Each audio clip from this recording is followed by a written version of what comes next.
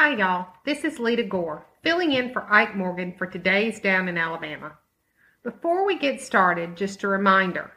Today is the winter solstice, bringing with it the shortest day and longest night of the year. The day marks the beginning of astronomical winter and the beginning of summer in the southern half of the world, and it's a time when half of the earth is tilted the farthest away from the sun. To be precise, the winter solstice will take place on December 21st at 9:59 a.m. in the U.S. Today may be the shortest day of the year, but as with most things will get better in the morning. After today, we will see the days start to lengthen, gaining an extra second of daylight until the next solstice in June 2022. So hang in there. Now let's look at what's going on around Alabama.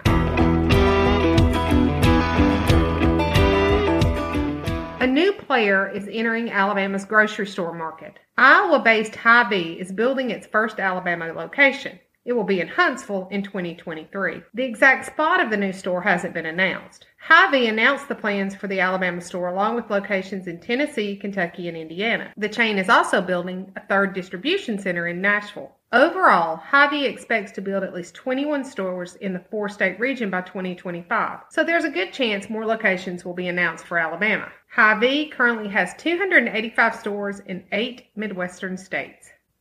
The fast-spreading Omicron variant of COVID-19 has people on the world on high alert, and while there is much we don't know about the variant, researchers have basically crowdsourced data to determine if Omicron patients have different symptoms than earlier COVID cases. And, at least initially, it appears that could be the case. The Zoe COVID study out of London is reporting the current 5 symptoms are the top listed by Omicron sufferers: runny nose, headache, fatigue that ranges from mild to severe, sneezing, and sore throat. If you think those symptoms sound a lot like the common cold, you are correct. It can be hard to tell, which is why health experts are recommending people get tested and isolate if they experience any of those symptoms.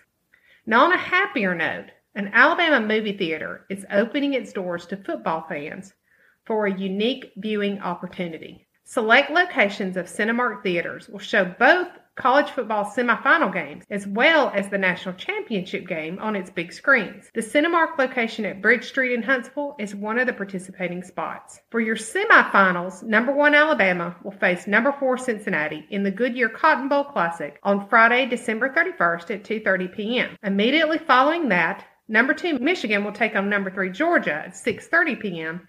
in the Capital One Orange Bowl. The winner, that's going to be Alabama, of the 2 games will go head-to-head for the College Football Playoff National Championship, again that's going to be Alabama, on Monday, January 10th at 7 p.m. Eastern Time. That's all we have for today. Check in with AL.com throughout the day for more of what's going on down in Alabama.